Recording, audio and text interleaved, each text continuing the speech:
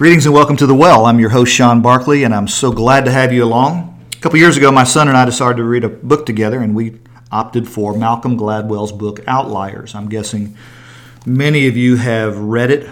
Certainly most of you have probably heard of it. Gladwell studied success, and in particular, people who are just kind of outliers, who just were better, who were uniquely gifted and talented and uniquely successful people in different fields. Arts, athletics, business, you name it. And he found that there were some key factors that determined a person's success. And I'm going to go through these 6 real quick, see if you notice a pattern. The first is opportunity. People who are outliers are people who've had great opportunities. The next is timing. The outliers, the successful.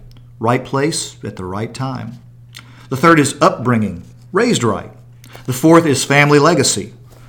My grandparents were business owners, and I learned from them, and so that's how I've become a successful business owner. The last 2 are effort. I've applied myself. And the 10,000-hour rule.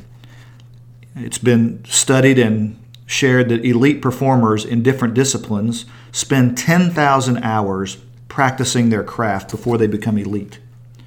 Musicians, athletes, scientists, craftsmen, artists, you name it. And the younger a person is, when they begin these 10,000 hours, the more successful that person is. And so, for example, he used Bill Gates. Bill Gates of Microsoft fame, one of the wealthiest people on the planet. Bill Gates was raised in a wealthy household, went to a college that was one of the few schools in the country that had a coding program. And so he spent hours and hours coding for free as a young adult. And by the time he was late in his young adulthood, he had already spent his 10,000 hours. And of course, because of that, Microsoft was born. And you can see some of it is his effort. He's the one who spent 10,000 hours. But also other factors were just kind of blessing. Wealthy family, he had nothing to do with that. Right school, might not have had much to do with that. Timing was right. Upbringing, all those things contributed.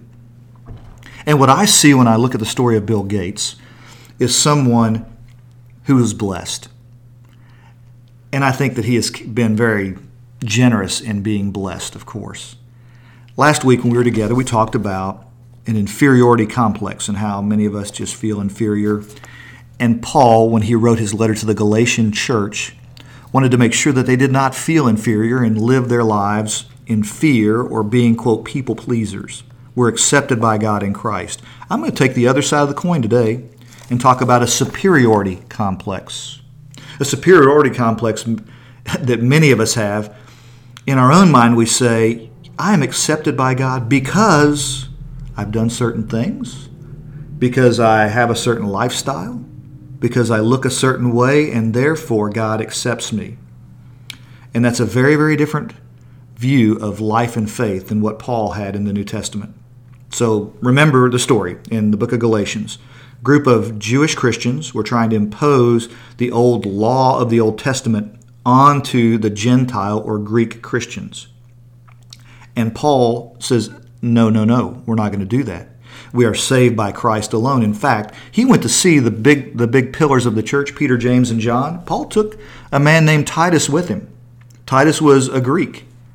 And they all had dinner together and they had fellowship with one another. And Paul said, okay, is Titus all right? Is he accepted? And they said, yes, he's a brother in Christ. He said he's not been circumcised. And they said, you don't have to be circumcised in order to be a part of God's family. It's not about the superiority of the things you're doing that makes one acceptable or accepted by God. And then later in chapter 2, Paul calls out Simon Peter. You think about that. Simon Peter, he's the one who makes the very first declaration of faith, the very first profession of faith in Christ. Jesus said, you're the rock, I'm going to build a church on you. And Peter was the man. But what happened was, Peter had been just enjoying fellowship with Gentile Christians, Greeks, eating dinner with them. And then there were some who came from what was called the circumcision party, the Hebrew Christians. And Peter became afraid that they were going to judge him for having dinner with these Gentiles. And so Peter withdrew and separated himself from the Gentiles because they were ceremonially unclean. They had not yet gone through the rite of circumcision. They were not following the Mosaic law. And so Peter turns the gospel on its head.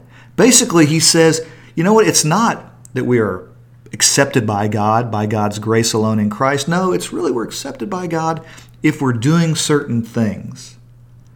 And so Paul calls him out on that, which I have to tell you, I find that comforting because if Simon Peter can make a mistake, I think anybody can. And certainly we know that we all can. And Paul basically says, now, Simon Peter, we are justified by God's grace alone. I just used the word justify, and I want to talk just a minute about what that means. To be justified in this sense is to have been declared guiltless or clean in the eyes of God. We have been justified in God's eyes. And what Paul is saying is, it's not following the rules that makes a person clean in God's eyes.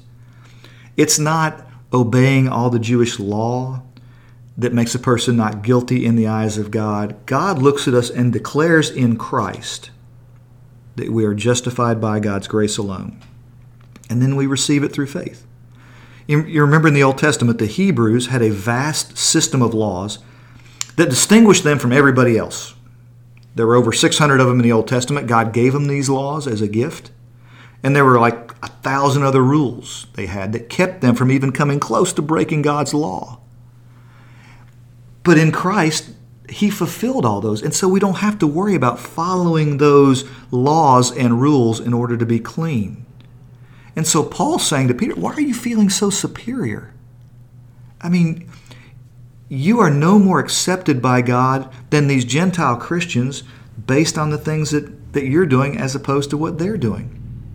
And so what does this have to do with you and me? I want to talk about two attitudes that I think lead to a superiority complex. And in both cases, there's a spiritual dimension because we're trying to justify ourselves, and that is really, just like a prison for us, trying to justify ourselves because we can't. And it also becomes a barrier to us enjoying God's good grace and enjoying the gift of Christian community.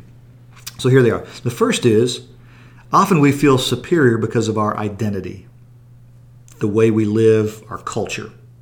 So how do you identify yourself? Now, I know that can mean something different today than it did 10 years ago.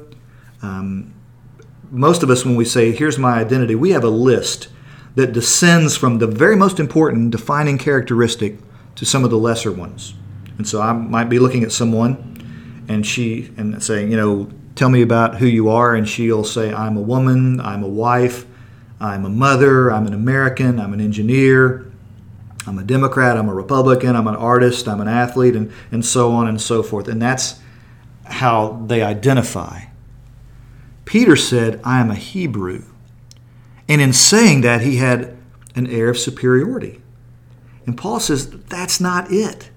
We are first and foremost a follower of Jesus, saved by God's grace. Your externals have nothing to do with it. And so you don't have to worry about whether or not you're okay because of how you look or because of your gender or what nationality or whatever the case may be. You've been accepted by Christ. He's saying our first identity is our faith. And our first priority is to advance God's kingdom on earth. And here's one of the ways I think this fleshes out, even in the church. We have a lot of trouble in this country talking about politics.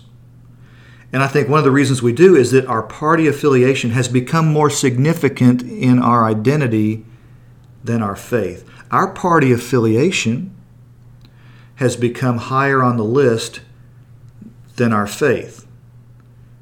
Let me give you an example. A study was conducted not too long ago. People were asked, if your child is going to marry someone, would you be more opposed to them marrying someone of a different religion or more opposed to them marrying someone of a different political party? I'm not talking about different denomination. I'm not talking Baptist, Presbyterian, Methodist. I'm talking different religion. The majority of the people who answered that said, I would be more opposed to them marrying someone of a different political party than I would a different religious faith. What is that an example of? That's an example of something that should be lesser on the list being elevated to the top. And I think a lot of us do that with politics and other things in our lives. We try to justify ourselves. And what Paul says again is, don't worry about justifying yourself based on these externals. Let your relationship with Christ be the first and defining characteristic. Don't let what is secondary become primary.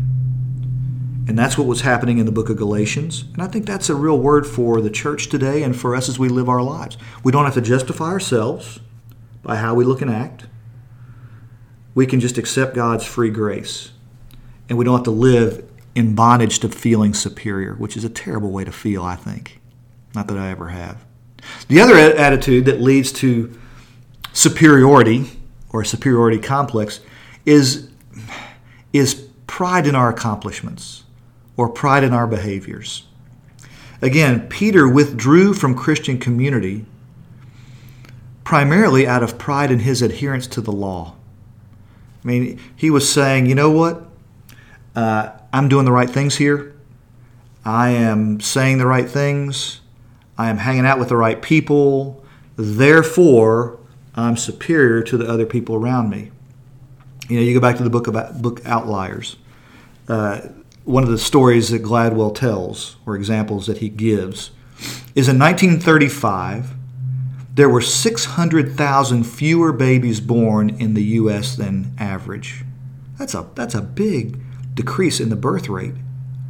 And what happened was those people born in 1935, because there was less competition, that increased their chances of making the team.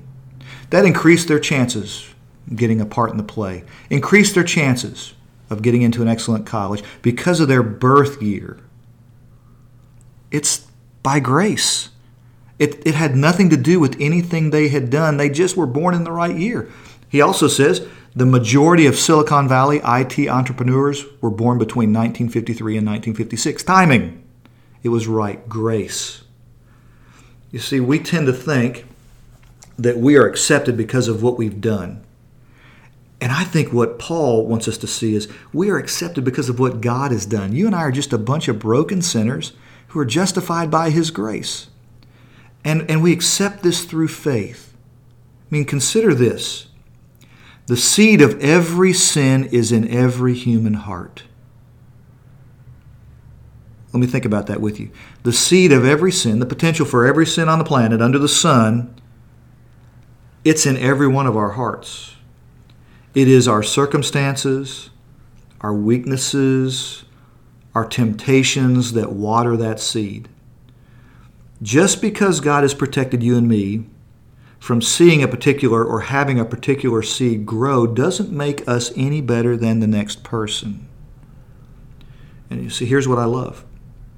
In Christ, we are free from having to perform for God. It's about faith, not our external identity or not our accomplishments. God wants us to know that we are all in the same boat. Again, I say it quite a bit around here where I'm the pastor. The ground at the cross is level. And so if you find yourself feeling the pressure of performance for God, just bear in mind what we've talked about from Galatians chapter 2. It's not about the performance. It's about accepting God's grace. And because we can do that, we can make the first and the secondary the secondary. It'll make our lives so much better, make us so much more joyful, and deepen our Christian community with one another if we can live by that. I hope you have a terrific week. Again, my name is Sean Barkley. You can learn more about what the work I do at crestvviewchurch.com. Have a blessed week. Bye.